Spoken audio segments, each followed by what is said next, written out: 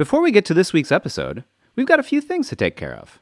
First, we want to let you know that our audio course is finally out on Himalaya Learning. The Wildlife of Your Home pod course is a 10-episode series that will train you to become an indoor wildlife investigator, a rare kind of scientist.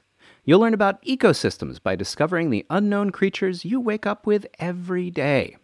It's available right now on learning.himalaya.com/tumble.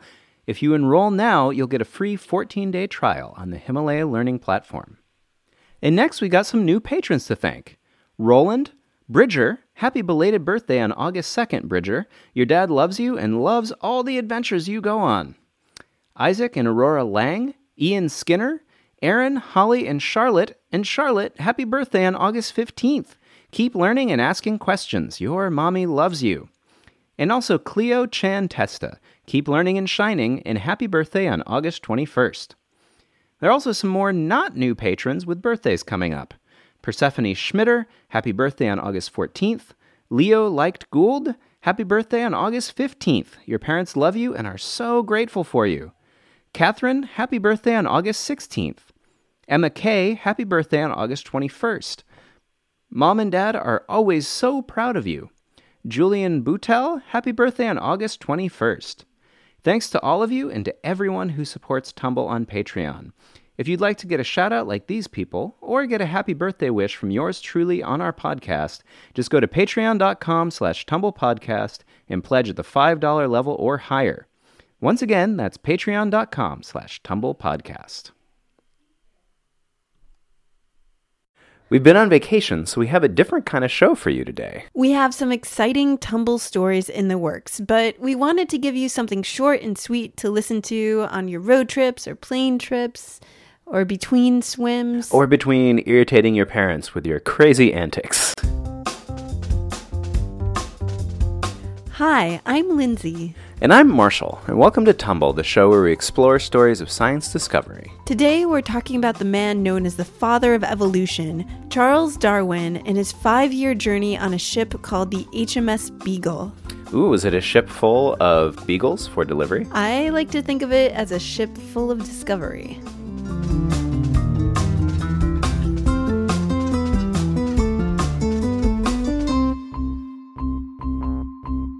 So, a couple of weeks ago, scientists came from all over the world to Austin, where we live, for a conference. Ooh, a conference. That's a great way to get free coffee and donuts. Exactly. Or if you're in Austin, tacos.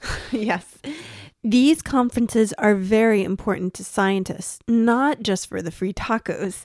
It's where they get inspired with new ideas. This conference was for evolutionary biologists, people who are trying to figure out why life is so diverse and how it changes over time. And when we'll be growing a third arm. Or why that will never happen. I interviewed a scientist from Iceland who's quickly adapted to a warmer habitat. So, my name is Auki Jarl Láruson. I'm a graduate student at the University of Hawaii at Manoa currently. And I study evolution and speciation in sea urchins. He told me he wants to know how and why these spiky, spiny sea creatures have changed over time. But I wanted to talk to him about Charles Darwin. So I know a bit about Charles Darwin. I mean, we do have a picture of him hanging in our house. Yes. But he wrote The Origin of the Species, which is a really important book, and one that I bought used for 99 cents. And it describes natural selection, which is the main process by which species change over time. Yes, and the idea of natural selection came from his observations on this amazing around-the-world trip on the HMS Beagle. So what can you tell us about Charles Darwin and the voyage of the Beagle? So Charles Darwin was actually younger than I am now when he signed up to go on a research cruise. How old are you now? I'm 30 presently. I believe he was 28 when he left on the Beagle. He was actually 22. But he signed up, went with a gallant crew of British sailors off on a round-the-world cruise. And he sailed far and wide across the Atlantic and across the entirety, just about, of the Pacific. Wow. So he was just sailing around the world, and I read that they expected the cruise to be much shorter than it ended up being. They ran into numerous difficulties, as you always do when traveling. There were small fires, there was some loss of samples, there were notebooks getting wet, there was some mislabeling of things, but luckily Darwin happened to have good people on hand who also kept careful notes. But throughout the entire trip, he observed what he saw. He saw amazing, beautiful things, he saw interesting things, he saw mundane things, and he kept notes and records of it all. He wrote down what he saw, he'd look at something he'd never seen before and attempt to describe it. And he'd look at something he'd seen 100 times in England and still try to describe it. So he was very thorough and very ambitious as a naturalist. In his journals, he wrote that his mind was a chaos of delight, which is a phrase I find really delightful and would like to use more often. This dinner is a chaos of delight. Yes. He also collected specimens, samples of animals, plants, and rocks that he could bring back to England and study later. So what kind of person do you have to be to go on a 5-year journey for science when you're 22? Well, one of the biggest things that captured me was just sort of the willingness to up and leave. He was originally training to be a physician, a doctor, a medical doctor, but was not overly fond of blood and gore and sort of the various things that came with medicine in England in the 1800s. So he, instead of going that route, just decided to cross the entirety of the world, which is no small feat, especially back in the day when you were not guaranteed to be safe. You had, in many ways, no idea what you would see. But he underwent this massive journey and described everything with such fervor and just a passion for what he was describing. So he came back to England with just tons and tons of observations from 5 years. What do you do with all of that material? You spend years and years writing a book. And eventually you're forced to publish it because someone else might scoop you. Okay, so he's talking about the origin of species, right?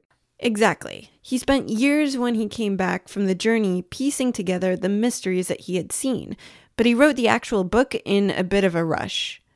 So what did it mean he was going to get scooped? Who was the other person with the idea? Word reached him of a young upstart, a man named Alfred Russel Wallace, who, much like a young Darwin, had set off into the world to explore and to look at, and who had a similar passion for looking and describing the natural world. And he, not necessarily surprisingly, had come to relatively similar conclusions, and actually had written to the Royal Society of London. And when word reached Darwin that another person was actually starting to write and communicate with the scientific community of something similar to what he described, that lit a fire under him to actually pack up what he had and start publishing it, so that all of his work and years of effort wouldn't just lay unread somewhere in a cellar. We have a copy of The Origin of Species, and I just opened it, and it's like the beginning is just like disclaimer of like, I have to write this right now, but it's not what it could be. And that's the thing. He knew what a big deal this book would be. He knew how much of an impact it would have on how people viewed the natural world, and not just other scientists, because it was not a new idea, but the way he described it was new, and it was going to have a big impact on not just the scientific community, but on the popular community. People knew that plants and animals changed or evolved over time, but they didn't know how. So in his book, Darwin explained for the first time ever how it actually happens. And I have to say, from having read the book, he makes a very convincing case. I understand why everybody thought it was such a big deal. Yeah, and it's still a big deal. All the scientists I met at this meeting are using Darwin's discovery to help answer their own questions about the world. Is there anything else that you want to add? Oh, I think, the takeaway message is never be afraid to go out and explore. You don't necessarily have to sign up for a 5-year voyage, though. Yeah, I mean, you can just start by trying to describe an animal or plant scientifically, whether you've seen it 1 billion times or not. Like, I would describe our dog as possessing very short legs, a long tail. He's got a little spiky collar. He has a propensity to lick you way more than you want to be licked. Yes, he also has 2 eyes and a nose. Probably internal organs, though I've never taken a close look at those. Yeah, we can't know. He seems to have a stomach because he eats a lot. Yeah. Send us your scientific descriptions. We'd love to hear them. Yeah, of anything. Of bugs, plants, your sister, whatever. That's our show. Thanks to Alki Láruson, PhD candidate at the University of Hawaii, Manoa, for sharing a Darwin story with us.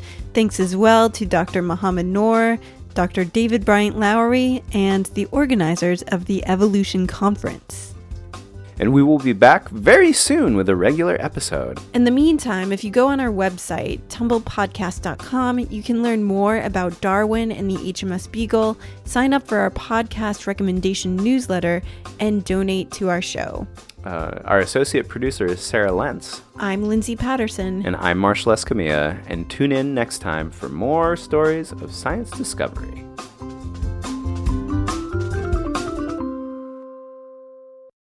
Give me a Z!